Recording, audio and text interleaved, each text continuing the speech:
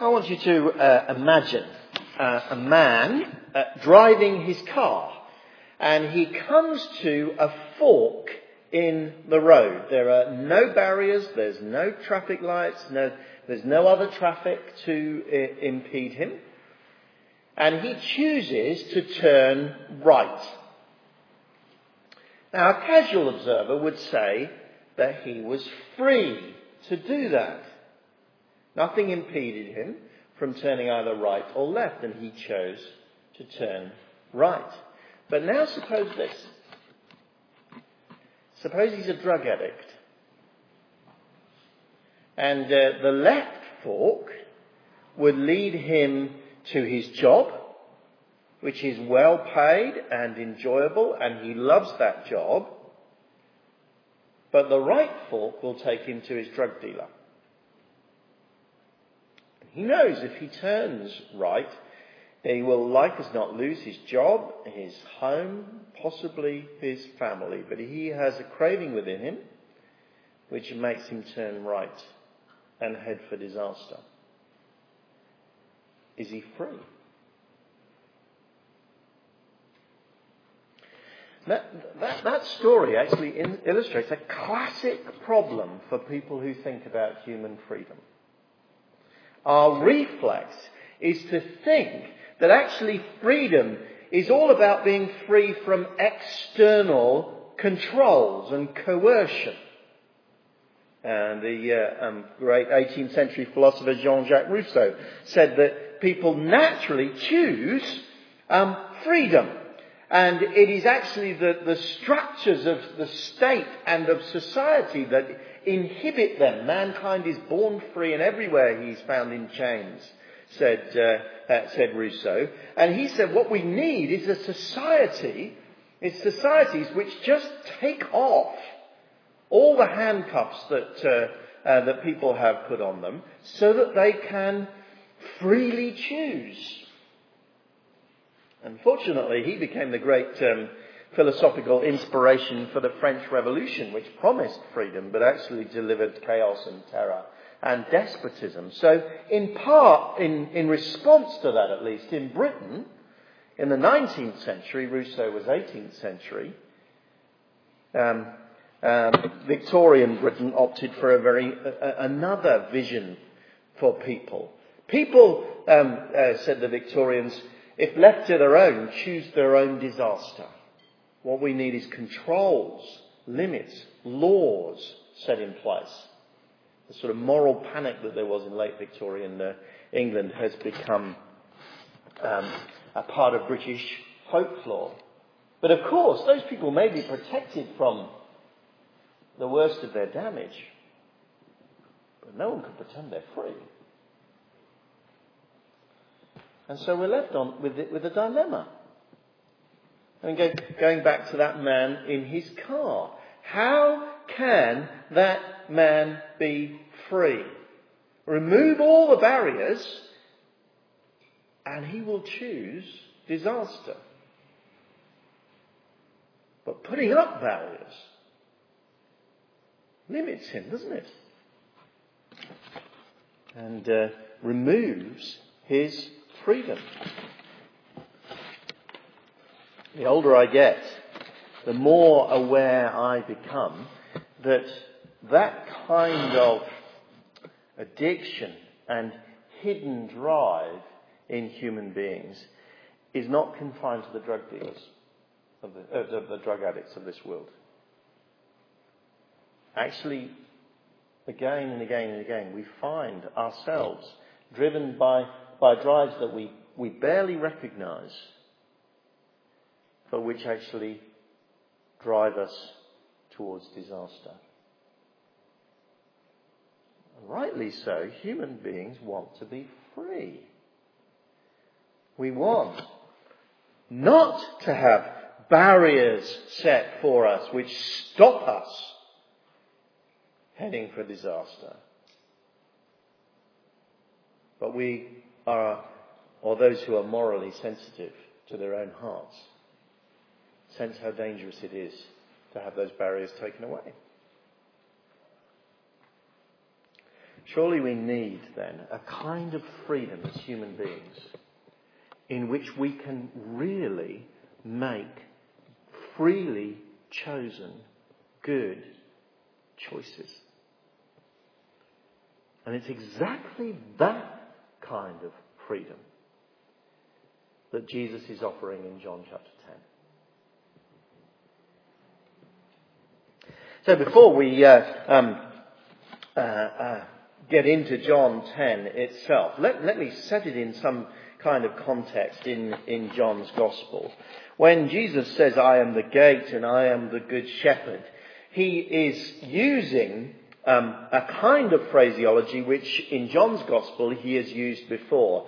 In fact, I am the, followed by some image of one kind or another, comes up 7 times in John's Gospel. If you've been here over the weeks, you will realise that 7s are a big deal for John in his Gospel. The first time Jesus says, I am the, is in John chapter 6 verse 48. I am the bread of life, he says.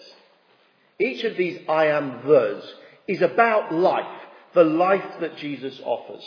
And that first one, you could say, is life as nourishment. I give you the bread of life. I am the bread of life.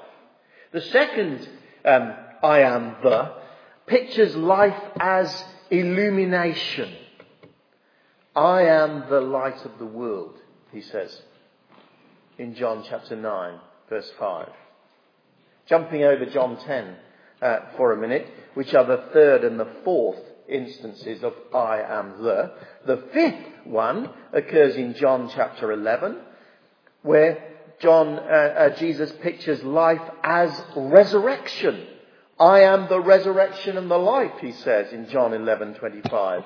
The sixth one pictures life, the life that he offers as a journey. I am the way, the truth and the life, he says in John 14 verse 6. And the seventh of those images brings it together, life as organic union with Jesus himself.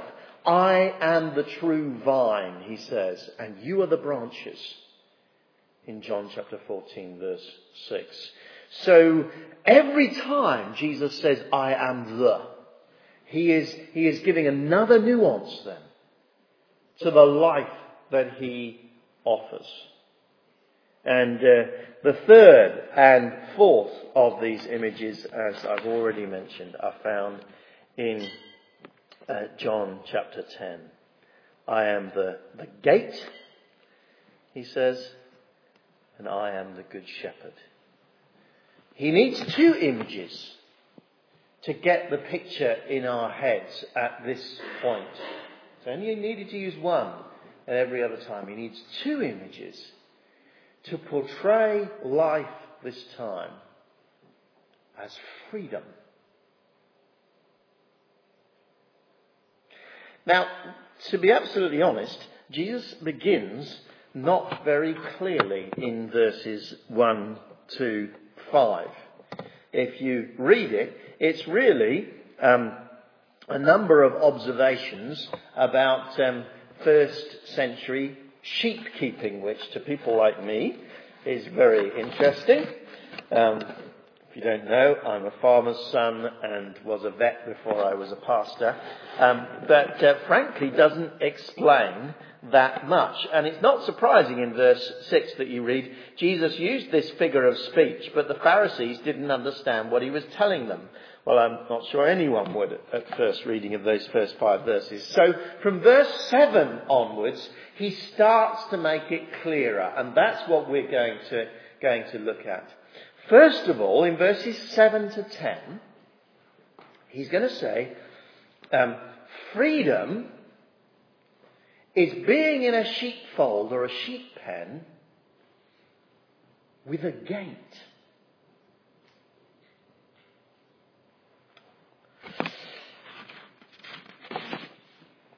We need to recognise, first of all, the agreed common ground between him and his hearers that sheep do need a pen.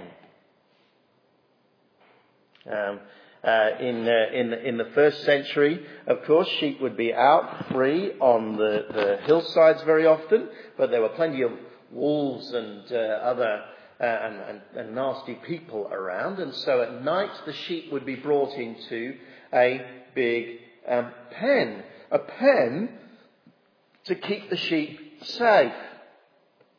A pen to stop robbers and wild animals from molesting them. A pen to stop the sheep foolishly wandering off in all sorts of directions.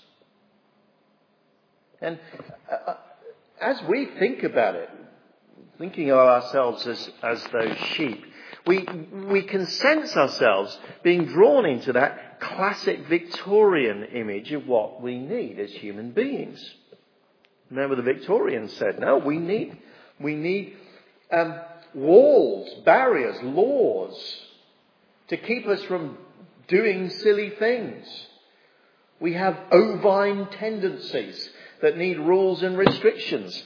But you see, Jesus doesn't develop the image of the sheepfold, the sheep pen, any further. He doesn't say, I am the sheep pen. He says, I am the gate. And the gate in the pen transforms a sheep pen from a prison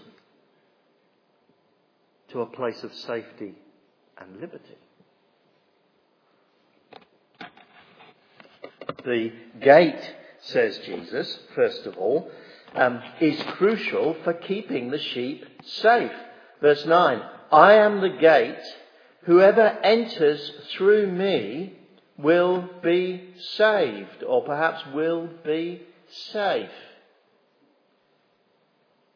Jesus, as the gate then, completes the integrity of the pen at night and protects the sheep from thieves and robbers, from the multiple tyrannies of the world. And he offers to protect us too. Protect us in 1,000 different ways.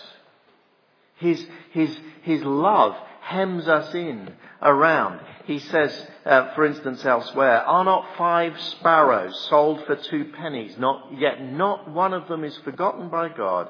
The very hairs of all your head are numbered. Don't be afraid. You are worth more than many sparrows. One of the key things that Jesus came to do was to protect us, to reassure us of the love of God. A love of God that not only protects us in this life, but that protection even transcends death itself. So that the Apostle Paul can say at the end of Romans 8, I am convinced that neither death nor life, neither angels nor demons, neither the present nor future, nor any powers, neither height nor depth, nor anything else in all creation is going to be able to separate us from the love of God that is in Christ Jesus our Lord. If you are a believer, you are safe. You have come into the sheepfold and the gate is shut. He is Jesus. And we need that safety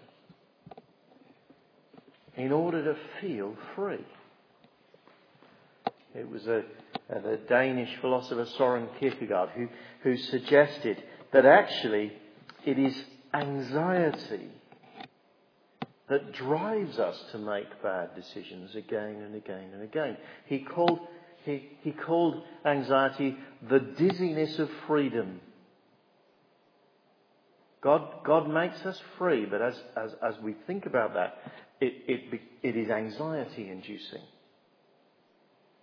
And so many of our decisions are driven by fear. Teenage girls who are insecure are far more likely to engage in early sex, to give in to boyfriend's demand from sex, because they are responding to fear. Young men who feel insecure are far more likely to be violent. And as we get older, actually, again and again, so many of our decisions that we make are driven by fear, anxiety, and a desire for security. Jesus says, you are safe. The most common thing he said to his disciples was, do not be afraid. I am the gate, he says. I make you safe. That is an integral part of your freedom. But you see, that gate, as I've already said, liberates the pen from being a prison too. Because when it's safe, it opens. I am the gate, verse 9. Whoever enters through me will be saved. They will come in and go out and find pasture. The sheep, you see, when it's safe, can go out. The sheep can go and forage. They can explore. They can look for food. This is a picture both of safety and of liberty and freedom.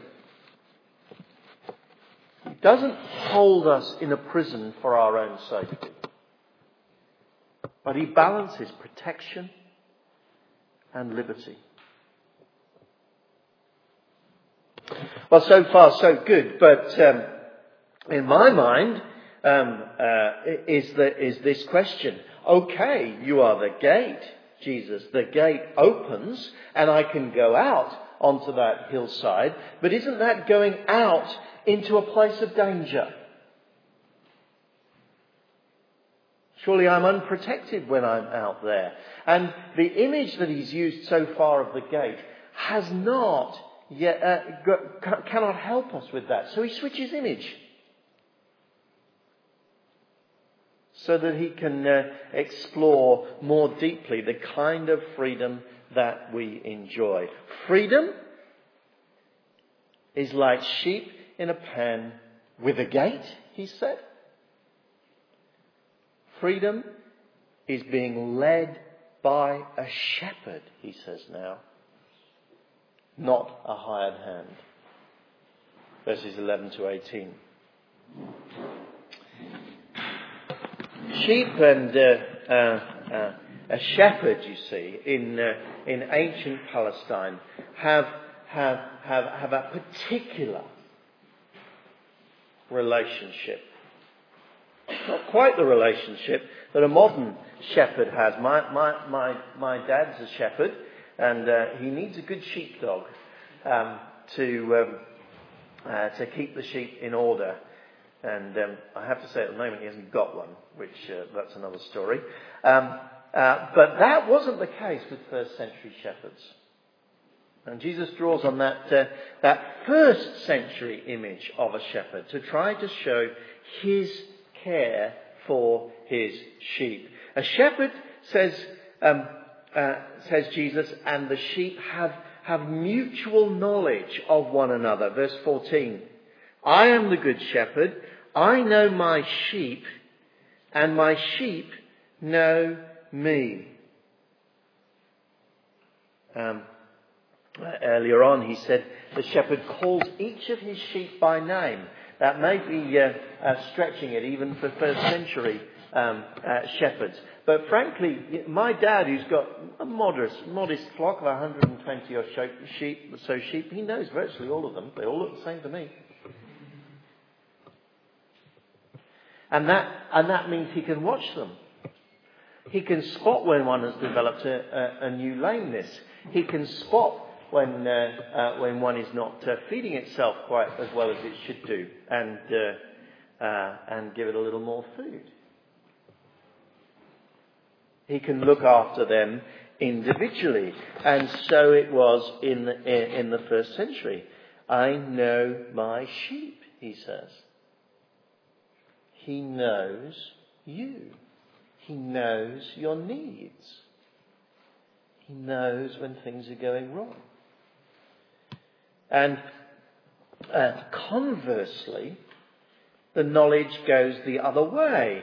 He talked about it slightly more enigmatically in verse 4. The sheep follow him because they know his voice, he said, of the shepherd. And then in verse 16 he elaborates on that, describing in fact how he is going to have a global flock of people. Verse 16, I have other sheep who are not of this sheepfold. I must bring them also. They too will listen to my voice, and there shall be one flock and one shepherd. He is picturing then himself calling throughout the whole world, and those who have ears to hear, hearing him and responding to him. A good number of years ago now, I was on my own cycling up in the mountains of northern Spain in the autumn, and I was up in a very, very high valley, vast valley, miles from one side to the other. And the shepherd came into the valley wanting to bring his flock down for the autumn. I frankly couldn't see any sheep. But he started calling. And you just saw these little white flecks all around, up in the high mountain, starting to move. And he stood, he had to stand, as I remember, for half an hour to an hour, just calling these sheep. Oh, they came. They just came down. And then he walked on down the mountain with his flock following behind him. That's the image that Jesus wants us to have. My sheep know my voice. Here is freedom. Not the freedom of barriers. Not the freedom of coercion. Not the freedom of hidden desires, like the drug addict, that will lead us to destruction. The freedom that actually speaks to us at a deeper level than those desires and says, come, follow me. And because he is the good shepherd, he leads us to good places. He knows you. His voice, if you are a believer here this evening, his voice will draw you to good places.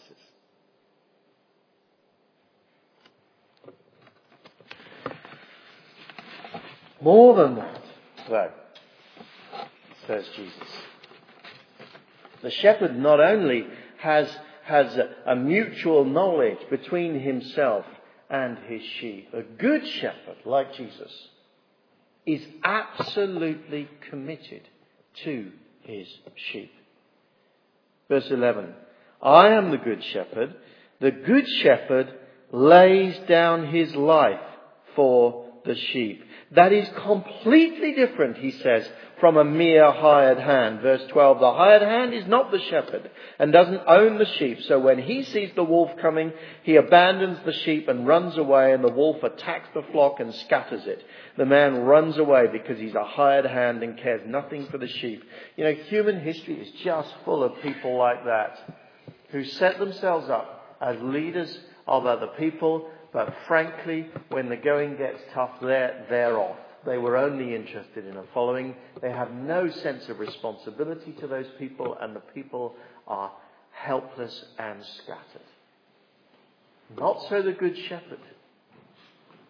He owns, he's committed to those sheep.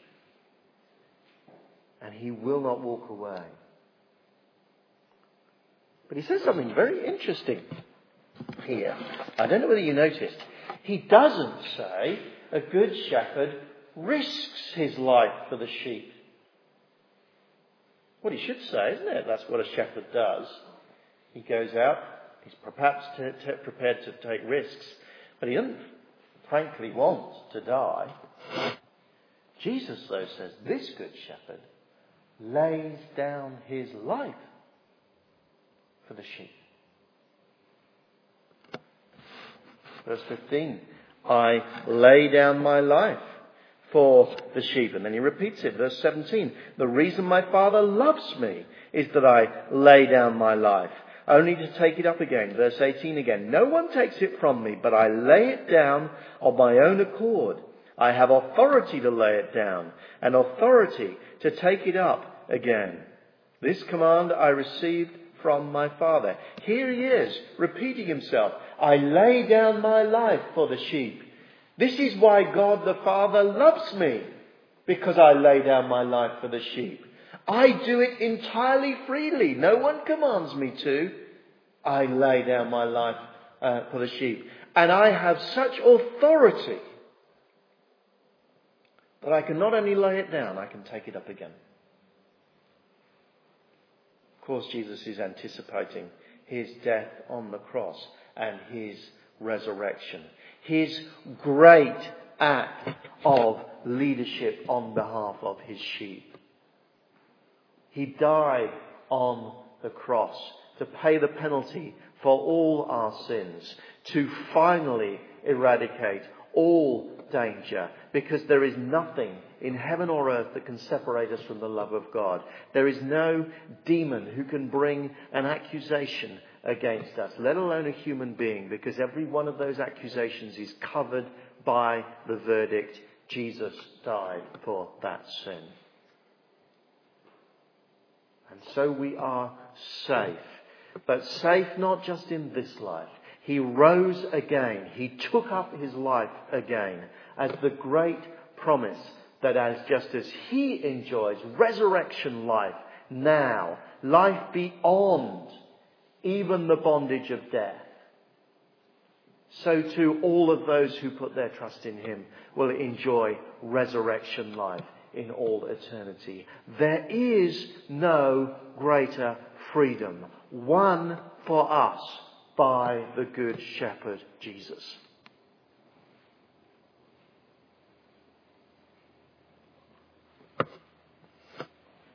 So to have this shepherd is to be free indeed. How should we respond then? Well, let me first of all say, to be free is to listen to his voice. You see, that's what he does. That's what liberates us from the dilemma of the drug addict at his fork in the road. He calls us more deeply and more strongly than any of those cravings and desires that the New Testament speaks about again and again and again. And I want to say to you, listen to Jesus. Because hearing his voice is the path to freedom.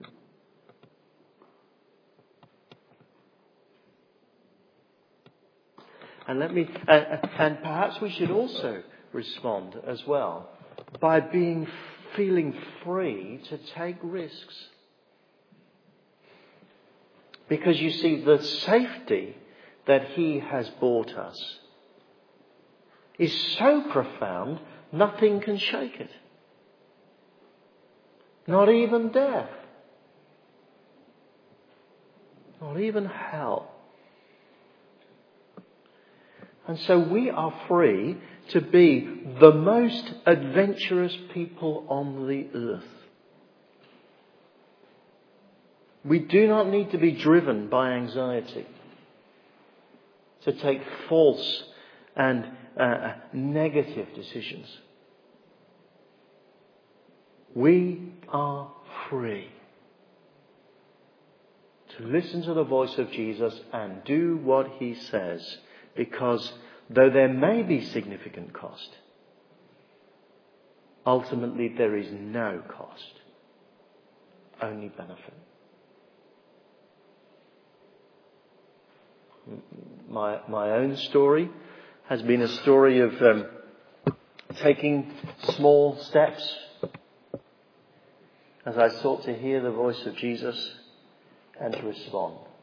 And sometimes there has been cost. Sometimes there have been things I've had to leave behind. But I've never regretted it. And in a profound way, I feel free. I want to say to you, where does your freedom lie? If Jesus is the gate, you are absolutely safe, but not imprisoned. If Jesus is the Good Shepherd, you can be securely guided in this life and to eternity. Listen to him. Let's just bow in silence for a minute, and then we'll respond in praise and worship and prayer.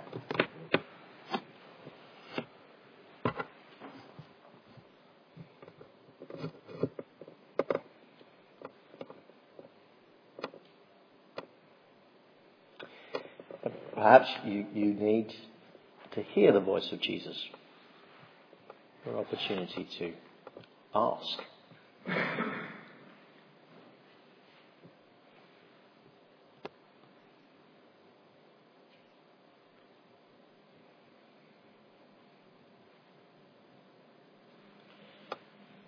Perhaps you need to see the freedom that following Jesus brings. Ask for courage and insight.